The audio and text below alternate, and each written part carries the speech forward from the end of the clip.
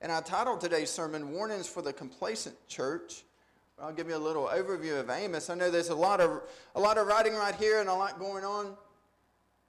But just a real quick overview. You have it sort of starts off in chapters 1 and 2, where he names 8 places that are going to be judged. 8 places. Now, if you notice, all but the last 2 are really foreign nations. Those are foreign nations, and then the last 2 is Judah and Israel. Now, he does like a quick reprimand in 2 chapters. It's just a quick reprimand of all those. But then in chapters 3 through 6, he gives 5 sermons. He really focuses on Judah and Israel.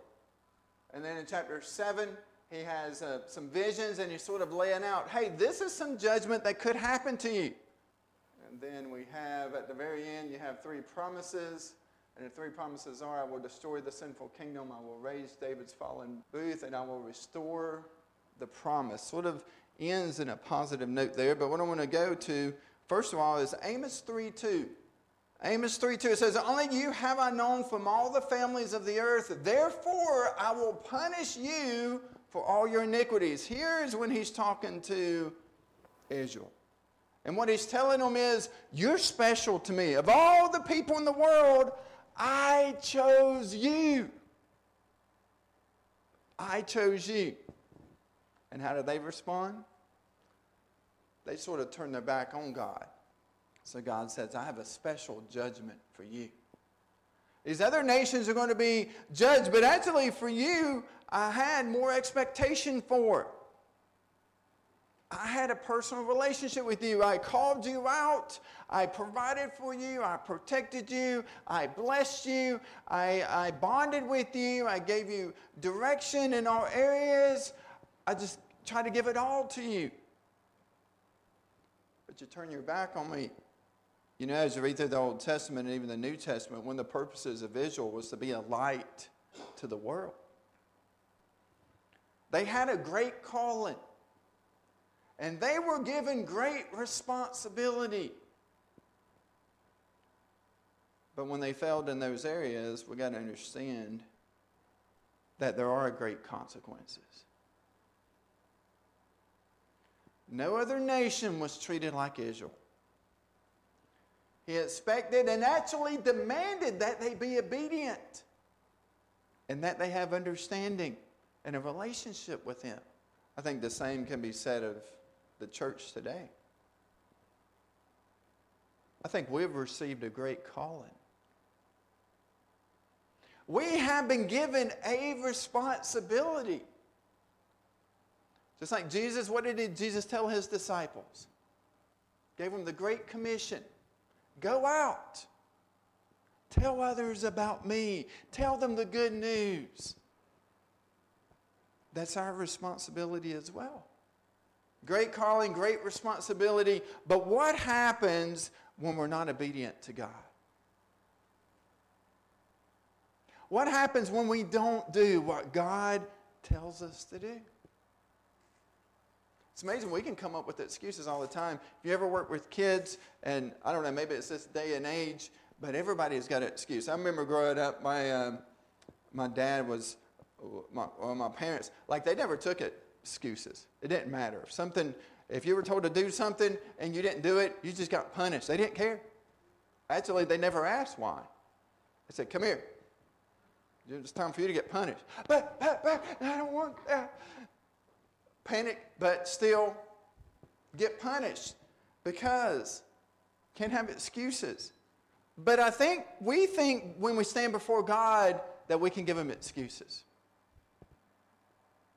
We'll come up with this, and I know because I think these things all the time. Well, that's somebody else's job. I'm not gifted in that area. I can't go out and save the world. I can't go out and be a missionary. That's not for me. That's for somebody else.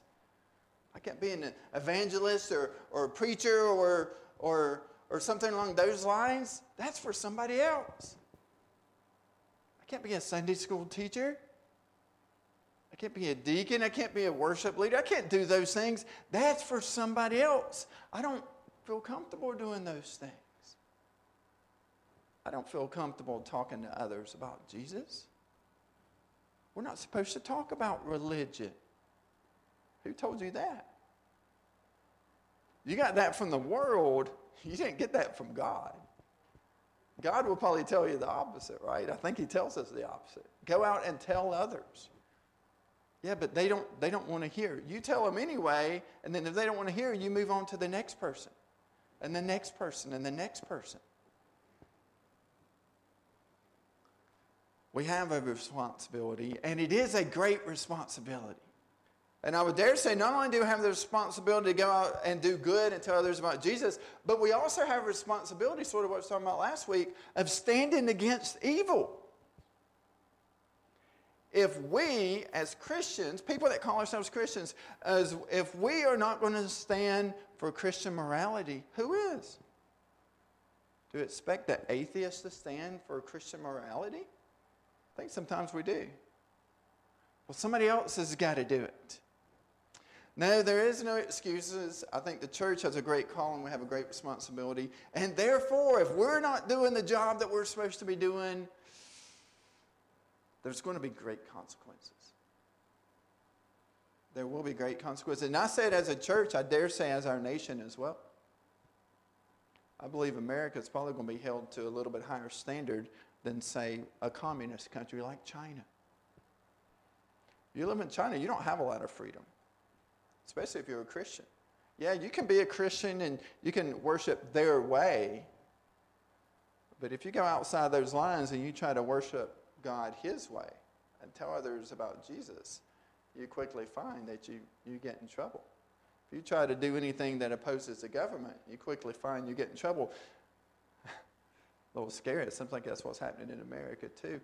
But it hasn't always been the case. We have freedom here. We still have freedom here.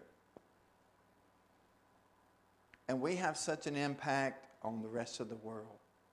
Nobody has sent out more missionaries, Christian missionaries, to the world than America.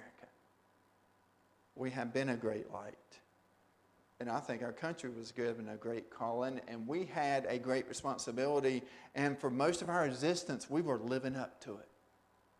We would go around the world, we would defeat evil, we would promote good, we would feed the poor in our country, we'd feed the poor in other countries. We would do what was right and good and wholesome.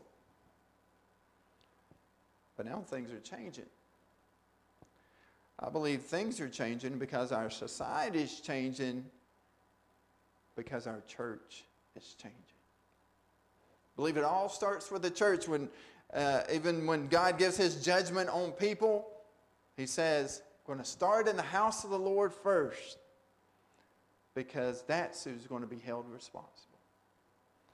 If America continues its downward spiral, it's not a politician's fault. It's not the voters' fault. It's the church's responsibility. I'm going to look at Amos 6:1. And you could go through and you could look at all the woes, and you can see all the reasons for the judgment that God gives them. But this one particular one sort of stuck out to me, and this is where I want to really focus on today. Amos 6:1, it says, "Woe to you who are complacent in Zion." What does it mean to be complacent? Here's a definition: a feeling of quiet pleasure or security, often while unaware of some potential danger or defect or the like. Self-satisfaction. What does it look like to be complacent? I think when I hear the word complacent, I think of security. We feel safe. Safe in our little bubble, and we just stay there because we feel safe. I think when you're complacent, things around you don't bother you as much, or at least they don't bother you enough for you to act. You may see it, you may not like it, but you don't do much about it because you're complacent. Or another sign of complacency is when we're not aggressive in doing good. We're not out doing good. We're not out doing the things maybe God wants us to do because we're in our safe bubble. We're in our comfort zone. And we want to stay there. Found this is a visual that may help you out a little bit. Complacency. In this picture, which one of these animals are complacent? It's the gazelle, right? Which one's in the most danger? The gazelle. When I saw this picture, it really made me think of where we're at today in our country. I feel like the good people, maybe we're the gazelle, we're just doing our thing. We have water to drink. Our needs are met. We're satisfied. We're comfortable. We're content. We're complacent. My life is good. Everything's good. And you think that gazelle knows the lion's there? He probably knows the lion's there, but guess what? He doesn't view the lion as a threat. I'm good. I'm in my own bubble. He's in his bubble, if it is a he. I guess it's a she. She's in her bubble. I'm good. I don't really care what the lion's doing. I'm content. I'm satisfied with what I'm doing. And I feel like we've been, as a church, we've been complacent. As Christians, we've been complacent. It's almost like we have our head in the sand, not aware of what's going on around us. And maybe some of us have been aware.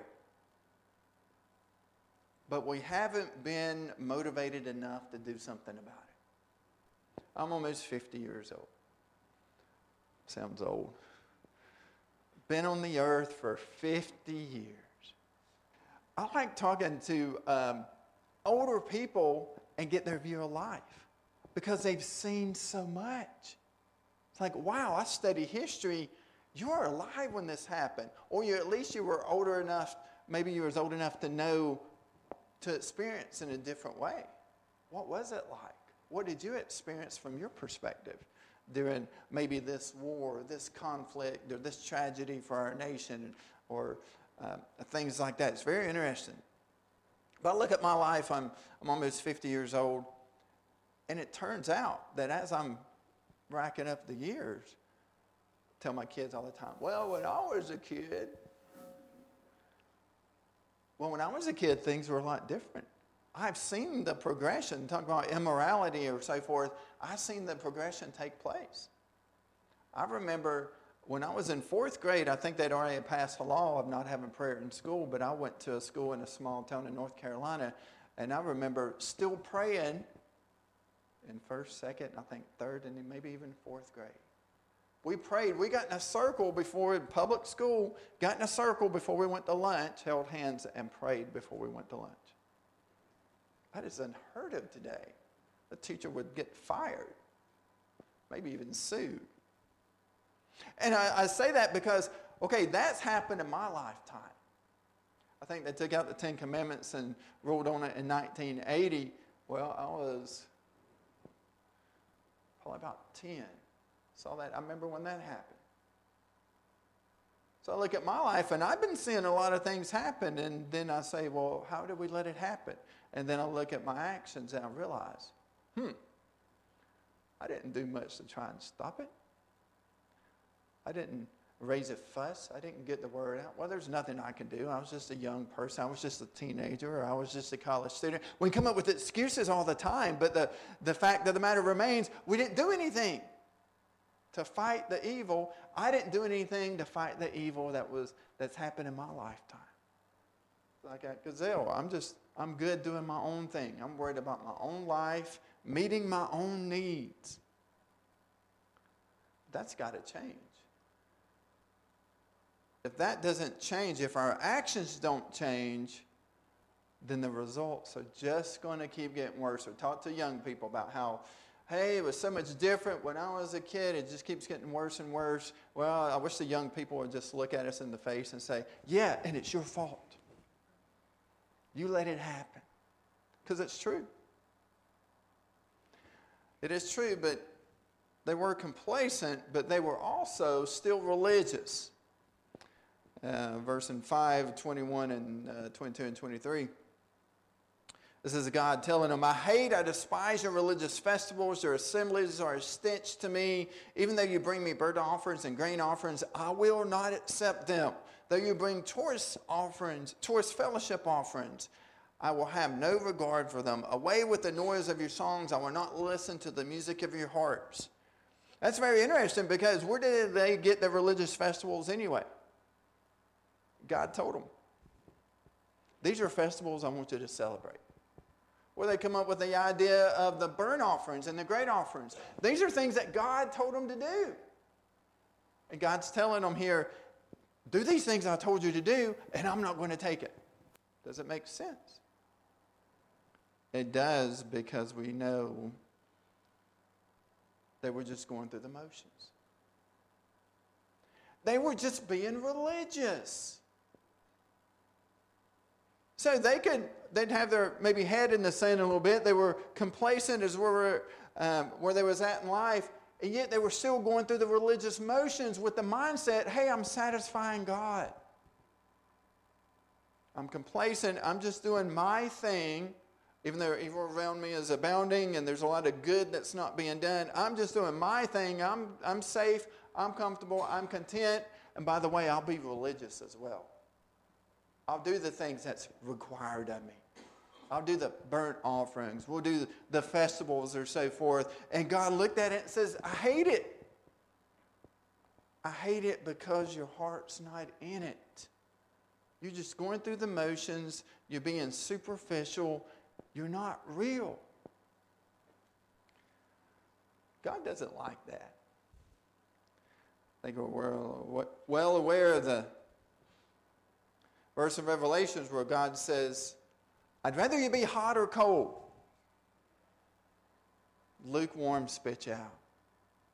Be hot or cold. I imagine God has been saying that a long time to the church in America, and probably to many of us as individual Christians. Just be hot or cold. Be in the fight or don't be in the fight, but choose and go. Don't just stand there. Don't just get in the way. Don't just give my name a bad reputation, because you call yourselves a Christian and people see you and they see your religious actions that you do, but your heart's not sold out. You're not obeying what I tell you to do. You're not fighting you're doing sin that I tell you to do. You're not fighting evil. You're not doing this good and helping others like I tell you to do. You're not a good representation of me. You're not representing me, although you try to act like it and you say you are. If you're going to call yourselves a Christian, be a Christian. Be a follower of Christ. And I think it's good to hear that. I think we've made Christianity just way too easy. Come, say a prayer, get baptized, and then go on your life and just do the best you can. No, when you choose to be a Christian, you're dying to yourself. What does death look like? That means you're not continuing to be and do the same things that you've done before. You're different. You die to yourself, but then you're raised to be different. God fills you with His Spirit, and you're different. You do what God tells you to do. You're busy exposing and casting out evil. I'm sure I'll take some criticism for my stance and my future endeavors of being involved in local things and getting books out of libraries and things like that. But if you read the Bible, pretty clear we are responsible for exposing and getting rid of the evil in our societies. It's our responsibility. And in fact, what happens to Israel, same thing that's happened to America. Put our head in the sand, we're complacent, we're in our bubble, we're in our safe zone, and then the evil, it starts, we don't get rid of it. We don't even look at it as danger. And then it grows and grows and grows and grows. Christians have been given a great calling. We have a great responsibility. Do you understand that? Do you carry that weight on you? Like, say you have a job and you're given certain roles. What happens if that role doesn't get done? Then it affects other people as well. We have a responsibility, and when we don't take our responsibility seriously for God, we start seeing results. look around, look at how weak our churches are, how immoral our country is. It's because we, as people who call ourselves Christians, we're not taking the responsibility, pushing it off to somebody else. Do you know how many hurting people are out there? I would dare say there's probably more hurting people today in America than I would dare say any time throughout history. It's not because of the environment. Great Depression, there's a lot of sad people then. But it's different now. There's a lot of hurting people because of sin that we have allowed to just flourish in our country.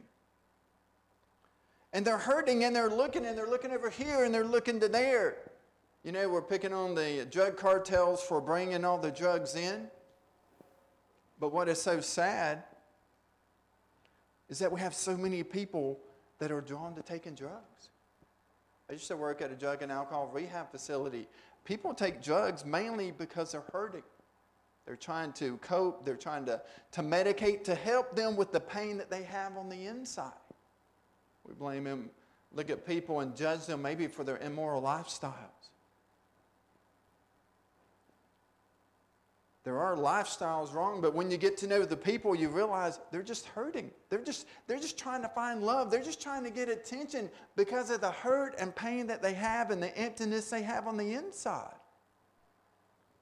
But guess what? We got the answer to that. We have the answer, and I would imagine most of us in this building are living proof of that. Most of us, we were once wayward. We were once looking in the world, looking for worldly things to satisfy us. And then God got a hold of us. We have a relationship with God. And now we're completely different. We've been sinners. We've been in sadness and depression. And we've been through these things. But now we have hope. So we have a great responsibility to tell others about this hope. It's not about whether you're called to be an evangelist or not. Well, I'm not an extrovert person. I cannot but think of Charlie Fluellen. If I ever saw somebody who was just a natural evangelist, soul saver, he could go up to anybody and just start talking to them. And then in about 30 seconds, he's your best friend. And then you can't get away from him without hearing about Jesus. Just natural.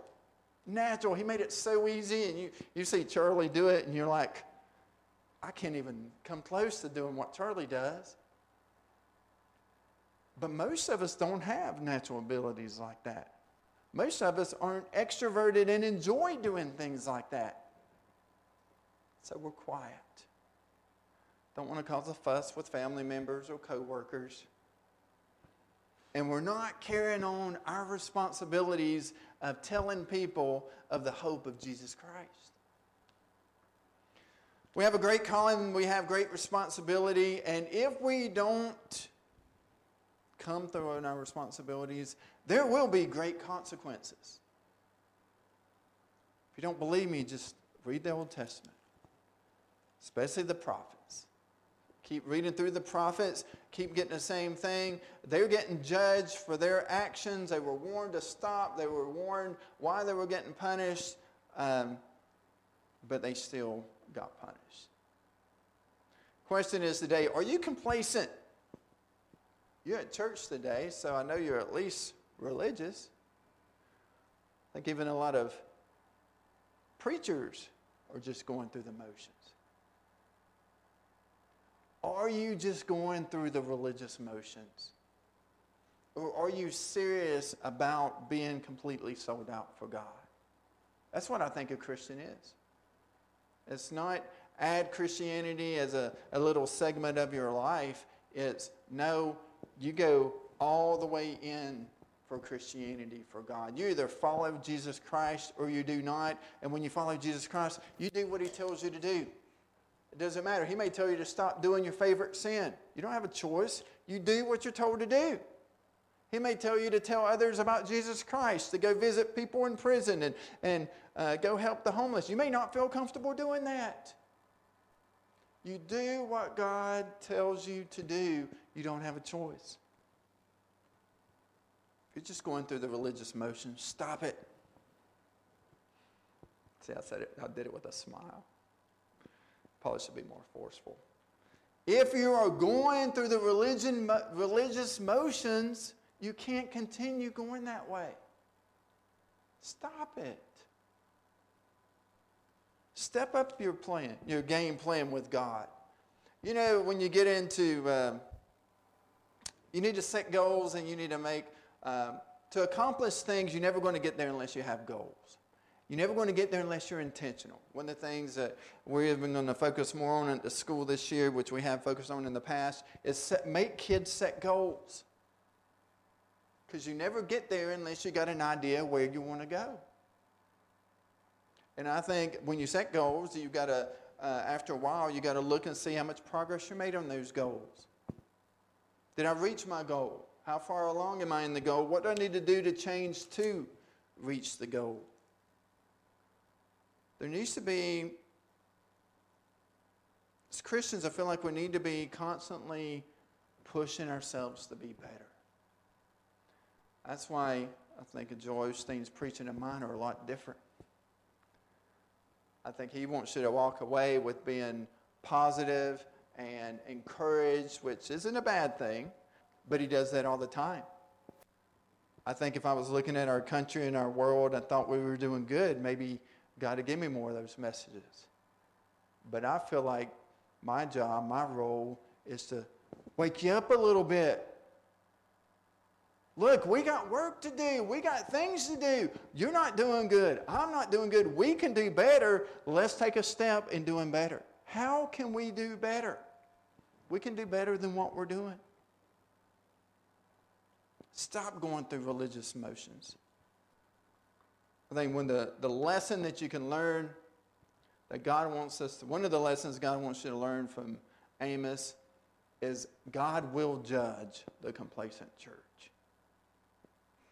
If you look at yourself and you realize that you're content, you feel secure, you feel safe, you're not putting yourself out there for God, then you're probably complacent. Don't be complacent. Don't just go through the motions. Be on fire for God. We hate when people criticize us or say negative things about us, but honestly, if the world isn't talking bad about you, you're probably not doing something right. Because the world and Christianity, they're a lot different. Your lives are going to be different. Your actions are going to be different. Your thoughts are going to be different. So if you're sold out for Jesus Christ, the world's going to look at you and think you're pretty weird. They should. But do they? Or are we just fitting in with the rest of the world?